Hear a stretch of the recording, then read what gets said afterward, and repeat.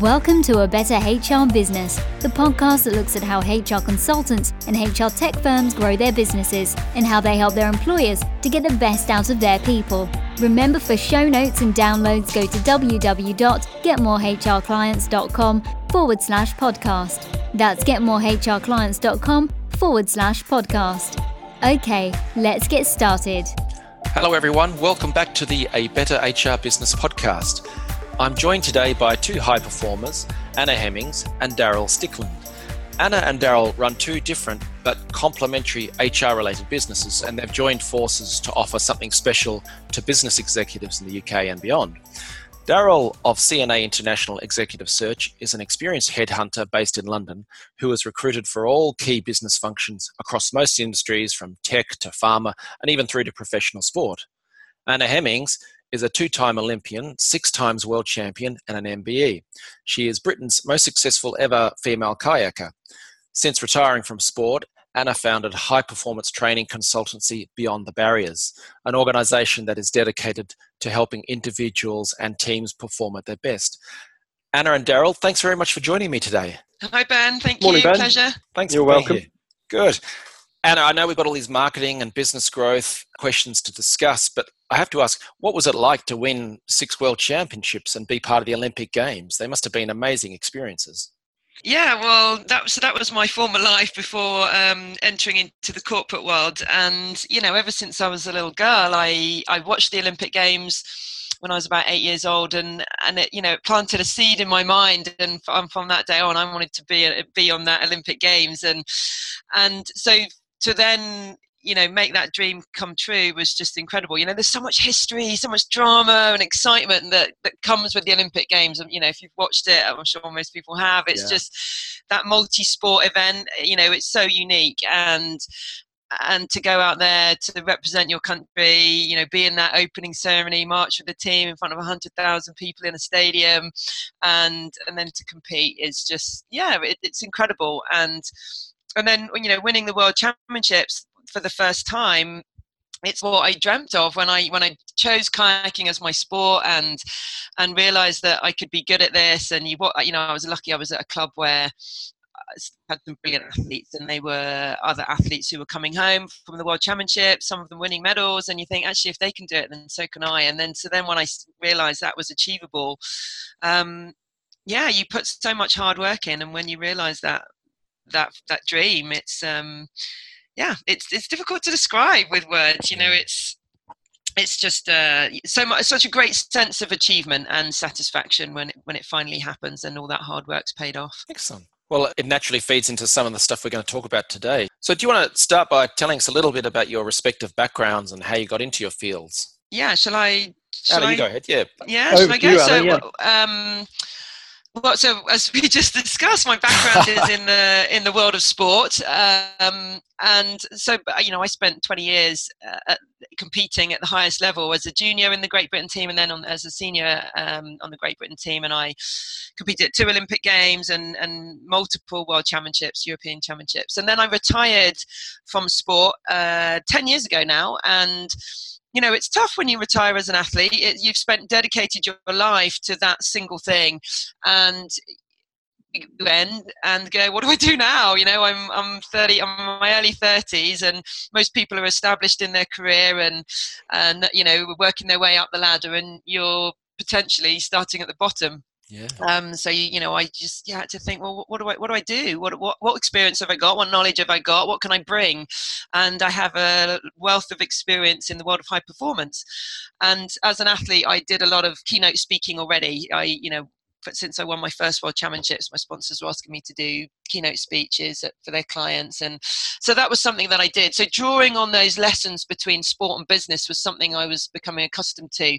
So when I retired, it kind of made sense that I should, be inspired by my experience in sport. And I founded this company called Beyond the Barriers. And our mission really was to help individuals and teams to perform at their best, and equipping people with practical strategies and tools to help them break down their own barriers and achieve high performance.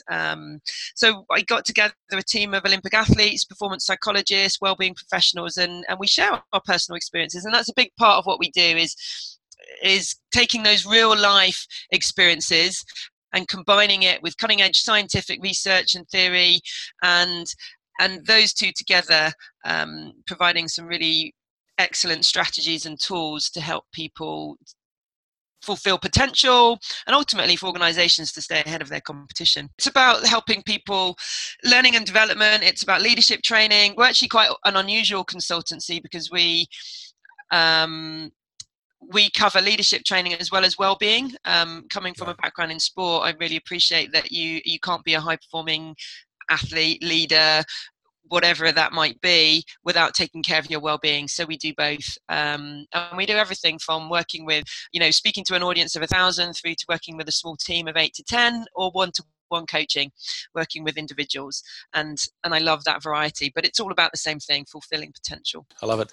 Daryl, what about you? Well, how do you follow that? The talent that Anna and her team have got, it's seriously impressive. And I suppose my world is all about talent. But I wasn't always in recruitment. I moved into recruitment 16 or so years ago, having previously held international finance business partners roles in the European head office of Timberland, which is obviously a global brand in footwear and apparel and so on. And that was completely different to working in recruitment. But the crucial thing is I understood finance, and I was headhunted by a Michael Page spin-off that had been growing pretty rapidly. And they had a training scheme to develop professionals from other fields, so finance in my case. And that was really exciting to me because it meant that I could combine my knowledge of finance and accounting with a fascination for HR. So that was my sort of first start into the world of recruitment. Nice. The wonderful world that it is. Yeah. And then I guess I developed into it pretty quickly, and got headhunted a few times, and managed recruitment teams in finance and HR for some pretty big established recruitment brands like Hudson and Robert Walters, before I eventually got an opportunity to focus solely on hiring executives, and that was back in 2008. Then over the next sort of coming 6 years or so, I recruited quite a mix of senior roles from C-suite, -1 and sometimes -2 across, as you said earlier, a range of industries. Yep. Operating as a generalist, but also during that time I learned a bit about interim management solutions, helping clients recruit interims as well, which was a bit different. Then I got an opportunity in 2010 to develop a non-executive practice here in the UK, and to then help some of our international partners at the time to look at doing that for themselves as well. I found that hugely rewarding. The world of the non-executives, chairman and directors, it's incredible, the amount of knowledge they have and what they can bring to businesses. So that was a huge learning opportunity for me, which I really enjoyed. Yeah. But then more recently, for the last 5.5 years, I've been a senior partner with CNA, and they're a subsidiary of the Pertemps Network Group, which is a company backed by private equity firm LDC. And I've remained a generalist, helping clients attract executives for business critical positions. Again, typically at C-suite and -1. And during that time, I've become a member of the board at CNA and continued to develop my expertise in executive search, which is great. Fantastic. It's all a little bit meta, though, the headhunter being headhunted several times. Yeah, which is great. And so I suppose it gives you a bit of an insight into what it feels like to be approached out of the blue.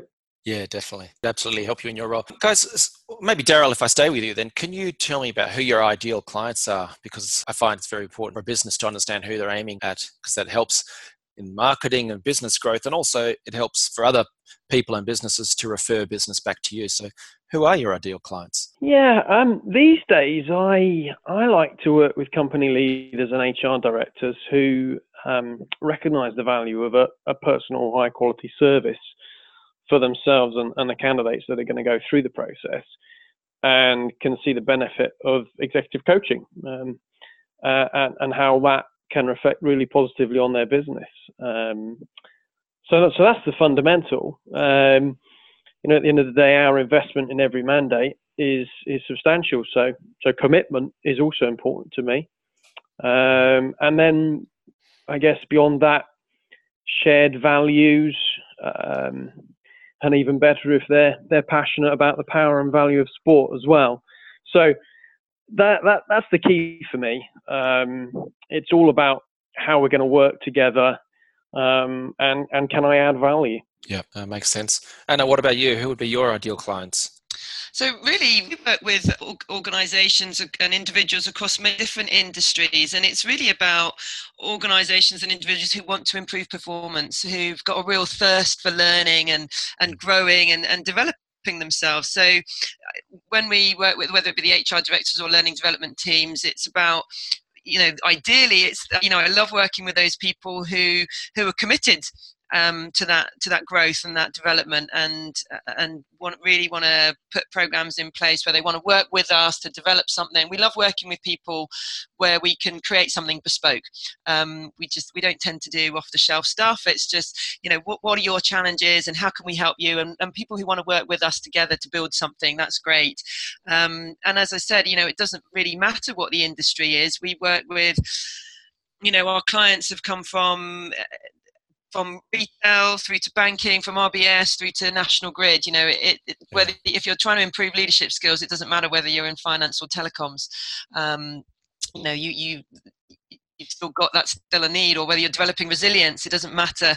UK Power Networks, we're doing energy management with them. It's, it doesn't matter what the industry is. The principles are the same, and obviously a big part of what we do is about taking those lessons from sport and actually.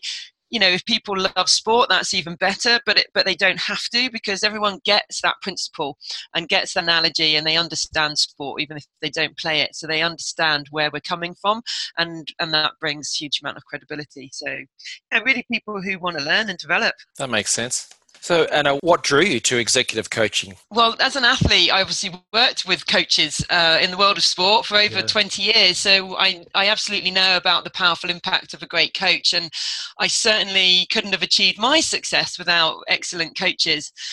And in fact, there'll be very few athletes who've reached the highest level without a coach. So, I figured that it's the same in business. I'm in the field of helping people to fulfill their potential, to achieve high performance. So going into the world of executive coaching seemed like a really natural thing for me to do.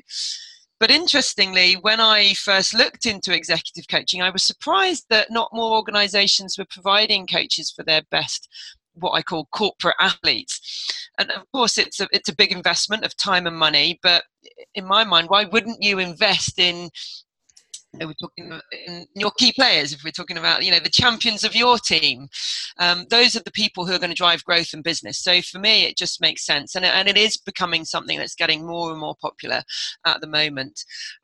So I, as I said earlier, I work with groups with large audiences, but the one-to-one is really special, because that really allows you to get to work with someone closely. You spend, 2 or 3 hours a coaching session could be, and you see them monthly, and we can really work out what are the barriers that are stopping you achieving X or Y, and what are the skills that we need to improve on, and you really get to help people and see results. Yeah. So I love that. I love that phrase. I've just typed it out, actually, corporate athletes. I'm going to have to use that one. And staying with that theme. Yeah, it's fabulous, isn't it? Isn't it? But staying with that theme of corporate athletes, Anna, what parallels are there in executive coaching and sports coaching?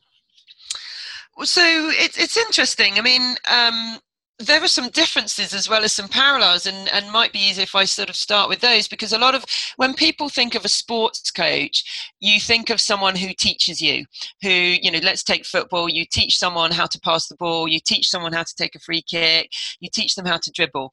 But actually, the best coaches are the ones that don't necessarily tell.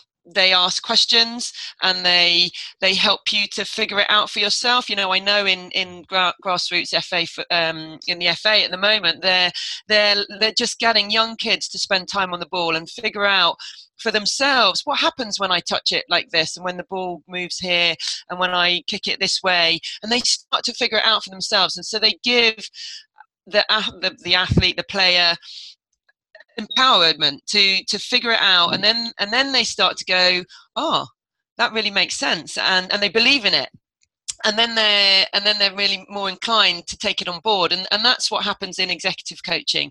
We're not teaching people to do anything. We are merely facilitating them. We're helping them to move towards a goal, for example. We're helping them to improve their performance, to create impact, whatever it might be. But we're using really skillful questions. We're using certain models, coaching models, but it's not about teaching in the way that you might imagine a sports coach to teach. So those are some interesting parallels. That's great.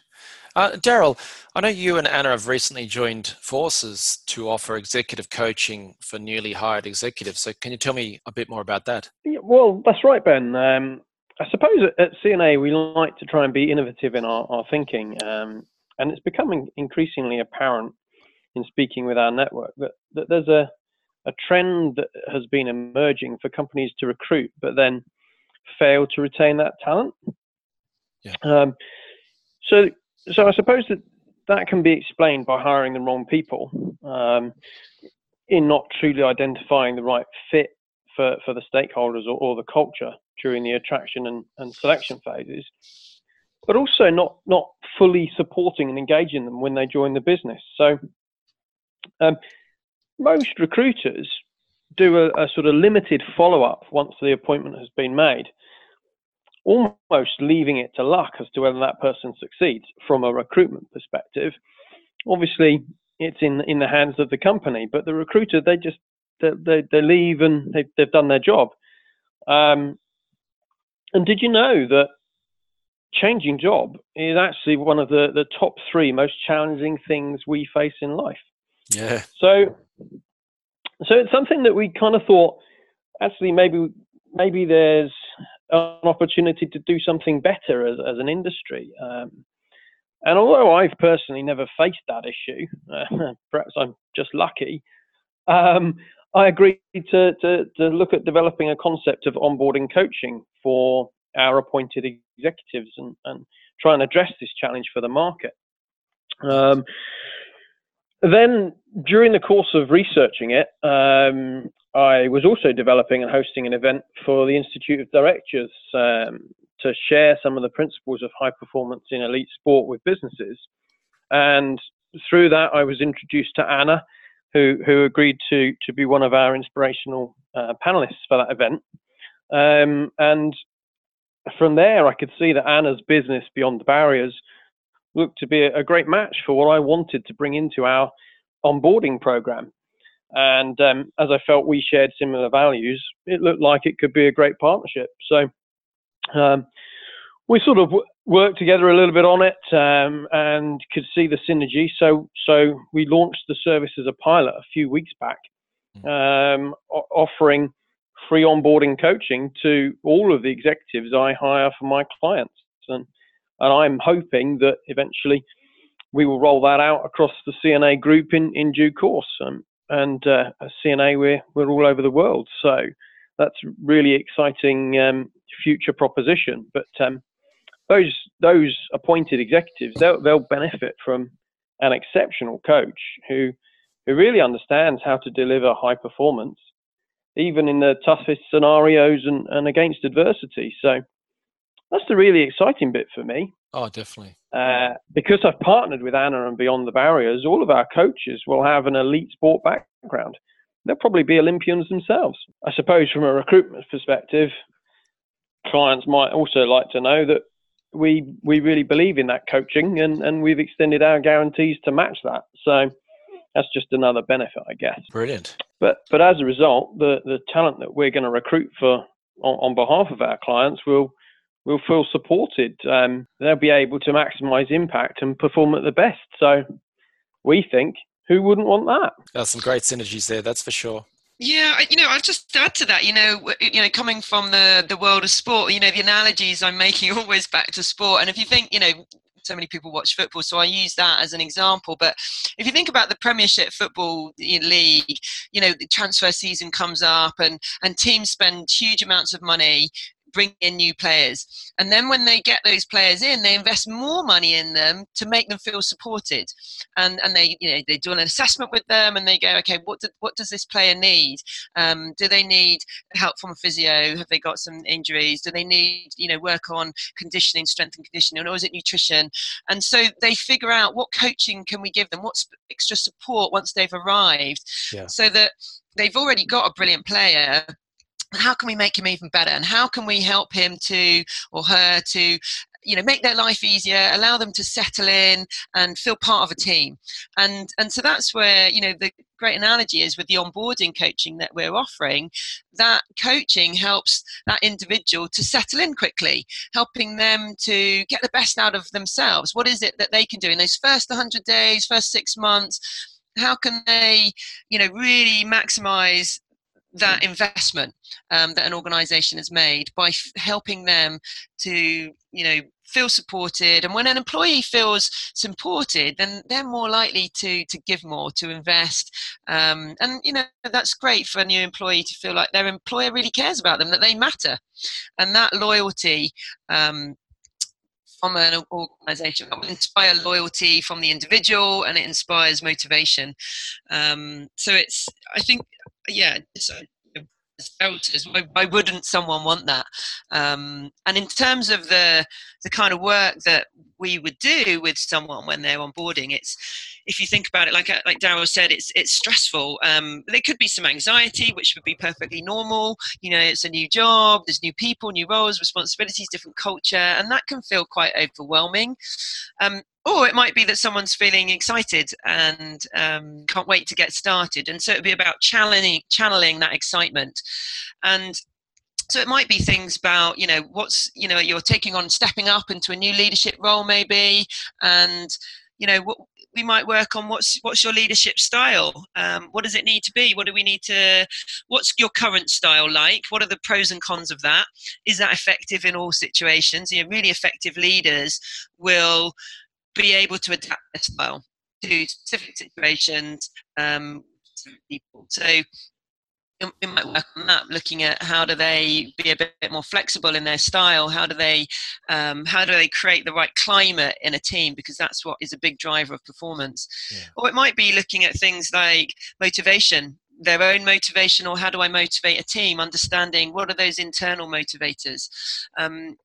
It might be about confidence, someone who's stepping up and thinking, gosh, God, I'm picking up a new role here, I'm going above what I've ever done before, and that imposter syndrome might kick in. So helping people to build their confidence and recognise what their strengths are. There's a whole range of things that might come up in onboarding coaching which will help people to maximise their performance and their impact. Absolutely. It's interesting listening to you saying about some of that, Anna, and thinking about football, professional football. It would be amazing to think of one of these super agents who brings in some top talent for a Premier League team, and then follows that up with paying for the investment in their coaching for the next 6 months. Can you believe that? I could never see that happening. Yeah. But this is, when you think about sport, the big topic in sport and in business at the moment is something called growth mindset, and it's all about, how can we improve, whether that be, there's been some brilliant work done by a lady called Professor Carol Dweck, and she talks about the idea that when people who believe who have what we call a growth mindset believe that no matter how exceptional they already are, they can always improve through hard work and continuous learning. And that's that principle from sport that, we've brought in the best player already, but he can still be better. She can still get better. She can still improve. And so that's why we're investing more, because, their potential is limitless. Whereas someone with what we call, what Carol Dweck would call a fixed mindset, is someone who believes that their talents, their capabilities are fixed. They're unchangeable.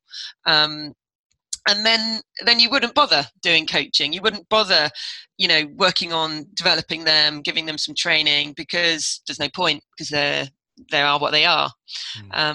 So if we want to grow, you've got to believe that people can grow and improve, and that's what growth mindset is. And it's a really topical subject at the moment. So I'm just thinking back to the question where we were talking about the ideal clients, and you were saying it's people who want to grow and people who want to learn. Does that, on the flip side, mean that you don't want people who have got the mental blockers, the mental barriers that say, this is as far as I've gotten and I won't be going any further? Well, it's not to say we wouldn't work with someone like that, but you would want to help them realise that actually, no, you have an ability to grow. This isn't it. And helping to change that mindset, that would be a great challenge, is to go, actually, let's change. Let's help you. How is that belief serving you that, I'm fixed? And that would be the first thing that I would work on. Why is that helpful to you to believe that? And how can we start to, what would be a more helpful belief? Because actually that's not really serving you very well. I suspect that's pushing a car uphill rather than starting with one that's pointing downhill. And for sure, it would be challenging, but we love a challenge. But you'd be surprised how many people who do think that, who do have a fixed mindset and believe that, and not, people will have a fixed and a growth mindset for different things. But that's what coaching is. We work a lot on limiting beliefs. It's one of the biggest things that we do. That's one of the biggest things that stops people from achieving high performance, is a limiting belief that I can't do this, I'm not capable of doing this, or I'm not good at X or Y, and therefore I'm never going to achieve this goal. And so we work at, what are those beliefs that you hold about yourself? What are those beliefs that are preventing you from moving forward, and what would be more helpful? And so rewriting some of those beliefs, and mindset is just one of those. Yeah. But it's really interesting when you talk about recruitment, and Daryl can elaborate on this, but looking at candidates who have a growth mindset, those would be the people that an organization would want to bring in. If you think about, one of the big traits of someone with a growth mindset is someone who embraces challenge. So you would turn up for the new job and you'd be looking to, yes, this is a big challenge. It is a big step up, but I'm excited about it. I want to embrace this opportunity. I want to step out of my comfort zone, because that's what it's going to allow me to grow. Or, the idea that another trait of someone with growth mindset is the idea that you have a really strong work ethic. You realize that actually, in order to improve, and I believe I can improve, I need to work hard. It's as simple as that. Growth and improvement comes from hard work and effort, and we're constantly striving to be better every day, constantly looking for learning opportunities. So, brilliant. Why wouldn't you want, looking out for these kind of traits in a candidate, someone who craves feedback because they see that as an opportunity to learn and grow. Yeah. On the recruitment and onboarding side of things, I think back to a book I read years ago. It's just a little thin, I think it was the 1 Minute Manager, one of those series. But there was a theory, and I don't know how scientific it was, but a person starts in a new role and they are pumped and primed. They're ready to go. They've gone through the recruitment process. They've won the challenge. They're in the role and they're excited. And then, I don't know, weeks or the first month or two into it, they realize all that stuff that I know and I'm really good at, I can't use because I don't know who to speak to. I don't know where to find that file and what the history is on this particular account, whatever the deal may be. And so then they decrease in their energy and the stress level rises, but then gradually it ramps slowly back up as they find their feet and know their place and they can work out what makes things tick. and then really accelerate. And I imagine that the coaching process through that would assist. Yeah, absolutely. That's that whole thing. One of the things we might start with when someone's onboarding is, who are the key stakeholders? Who are the people that can help you to affect change? Who are going to affect your success? Who can you influence? And so working out who are those people that are going to help you? What support are you going to get from them? How can you build that relationship? What do I need to do to build that relationship? So yeah, absolutely. Looking at all of that. And it's just, also just having that confidant, someone, particularly if you're in a really senior position, sometimes it can be a little bit lonely, and you don't want to turn up and feel like, oh gosh, I don't know who to ask this question to, and I'm not quite sure about this, but I don't want to let people to know that I'm not quite sure. So having that sounding board of someone to be able to bounce ideas off and to figure out a plan. I was working with someone, or still am actually, who moved over to Rotterdam to start take on a new big leadership role, and she actually I started working with her before she moved, because she wanted to hit the ground running, and she was delivering this big transformational change program, and she was thinking ahead about, how am I going to make this happen? How am I going to get buy-in? So we did loads of work on, what are the different ways that you're going to get buy-in? What worked in the past for you? What have you seen other leaders do? And we built a strategy, and then thinking about, who are the people that you need to influence? How are you going to motivate the team?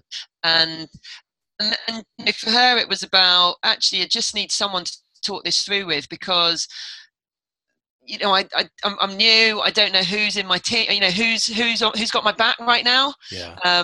And so I don't know who I can share all of this information with. And so I just need someone who's objective, and who I can trust. And that's a brilliant role of a coach. Definitely. Guys, you've brilliantly come together and joined forces with this clever strategy, clever approach to offer to clients. Taking a marketing look at it, I have to think that's a great way that both businesses can grow and help clients. And for people listening, I highly encourage you to think in a partnership marketing approach. I know back in my consulting days, when we're doing project works for large corporations, we actually teamed up with an environmental consultancy, because obviously they didn't do what we did and we didn't do what they did, but there were synergies across different projects. So wherever you can find partnership opportunities, yes, you're helping your business grow, but equally you're offering a better service and helping your clients better. So I think this is great what you guys are doing. Anna, we've talked a bit about the growth mindset side of things in the consulting work, but I believe you and Daryl, you guys have got an event coming up for HR leaders, and I think that's at the British Olympic Association, is that right? Yeah, it is. Yeah, they've got a fabulous office right in the centre of London,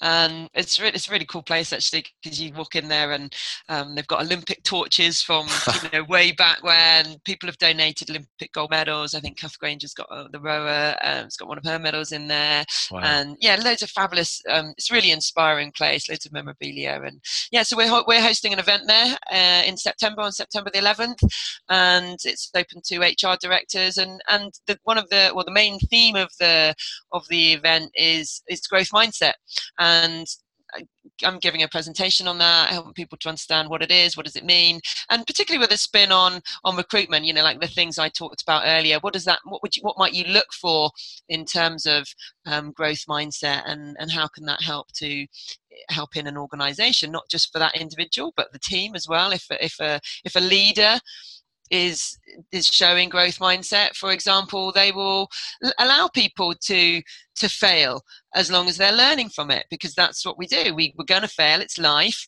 Yeah. But we have to learn from it. And so, and that inspires high performance, because people aren't afraid to make mistakes and learn from them.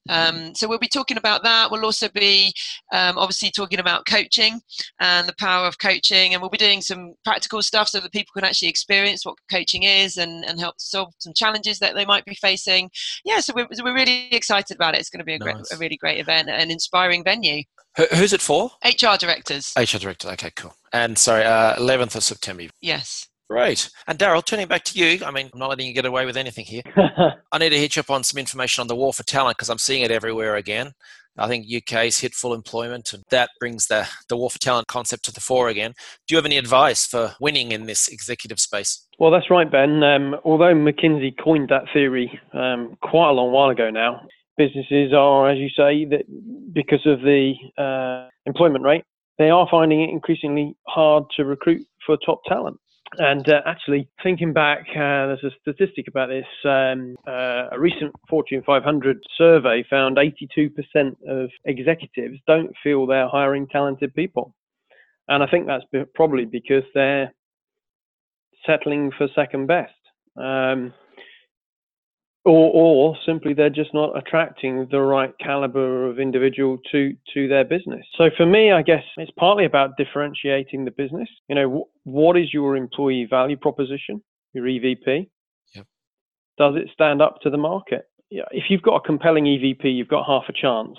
But then, of course, you've got to work with somebody who's able to take that EVP, take the role, and run with the mandate and bring you the right talent. But our service, our new service, that can help demonstrate a stronger EVP to candidates, because the chance to work with an Olympian isn't something most people experience in their lifetime. So I think that's a pretty powerful proposition for a business that wants to improve their EVP. Beyond that, though, make sure you get the headhunter or recruiter that you work with is an exceptional and open communicator, as that's a pretty fundamental skill when managing and closing the process, candidate side. Because if you don't, most people, what you experience is that offers are not going to be accepted, mandates fail, and that leaves you with a big gap in your organization and extra pressure for those left to cover it internally. Yeah.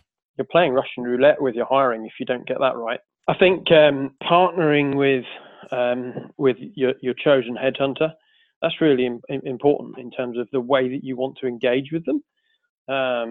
Really commit to the process. And for me, I think it's pretty simple. Years of experience tell me, don't work with more than one recruiter. It'll devalue the process, and nobody in that process will end up getting the best service or the best results. So I think that's really important to me. Sure. I only work like that. I won't work with clients that don't see that, because 16 years have told me that if you do anything other than that, you're likely to fail, or you just don't get the best people. So that's a complete no from my perspective. So that's a rule that you have, is it? Absolutely, yeah, Right. because it's an indicator of success. And if we take it back to sport, although you've got a team around you, perhaps as an athlete, you'll have a coach, and then you'll have a part of the team around you facilitating your training, but you'll have a coach. So work with one person. Otherwise, you're going to have different ideas, and the process becomes unwieldy. So I think you can apply that to the thinking about recruitment as well. And the other thing, I'm quite a big believer in emotional intelligence. So in life generally, but I think you've got to think about, is your recruitment partner, do they demonstrate strong emotional intelligence, and can they identify that in others? Because that alone can make a huge difference to the outcome. And then, as I said, I think I said earlier, don't settle for second best. If you don't think the candidate can do the role at hand, or even worse, you get a sense that they could jeopardize your culture and that of your teams, don't do it. Keep looking. Daryl, while we're on the topic of war for talent, what about any other challenges and changes that executives are facing, and what advice do you have for them to manage these? I guess there's a number of things we could talk about, but for me, one of the common themes I see out there at the moment is the increase in remote working, and I think that's only going to grow. And actually, it's the right thing. Giving people flexibility. I think that the more we embrace that, the stronger businesses will be. However, it does present a challenge to leaders and to the people in their teams as well. It's going to mean change in process, change in technology. And again, if you can get a culture that embraces growth mindset, that's going to make that change easier. And going back to my previous comment about emotional intelligence, that will also be a key factor in successfully implementing and sustaining successful remote working. Yeah, very good. Guys, we've pretty much reached the end of our time here. So let me firstly say it's been excellent, the conversation and the resources and advice you've shared. Is there anything else that you want to add? And then secondly, if people want to know more about you and your businesses and the event coming up, what should they do next? So maybe, Anna, I'll turn to you. Yeah, if they want to find out more about Beyond the Barriers, then we're at www.beyondthebarriers.co.uk, or you can, Google Anna Hemmings. I'm on LinkedIn, on social media, all the usual places you can find either Anna Hemmings or Beyond the Barriers, and we'll be on all those social media channels and our LinkedIn pages, and we'll be publicising our event on the 11th of September at the BOA next couple of weeks, so look out for it. Brilliant. And Daryl? Well, likewise for me. Of course, I'm on LinkedIn, I'm on social media, Twitter and the like. So look me up and drop me a line if I can help with anything. I'd be very happy to do so and to help anybody at all, to answer any questions. Sounds good. And for listeners, I'll be putting all the links onto the show notes. So if you just go to the show notes page and you'll find all the links there, and I'll put the details of the event on the 11th as well. Daryl and Anna, thank you very much for your time. I've really enjoyed it today. Pleasure. Thank you, Ben. That's great. Thanks, Ben. Really enjoyed it. Thanks for joining us today on A Better HR Business, the podcast that explores the world of HR consulting and HR tech businesses. For show notes and downloads, go to www.getmorehrclients.com/podcast. That's getmorehrclients.com/podcast. Remember to subscribe and share the show with any friends who are busy growing a HR business. Thanks, and see you next time.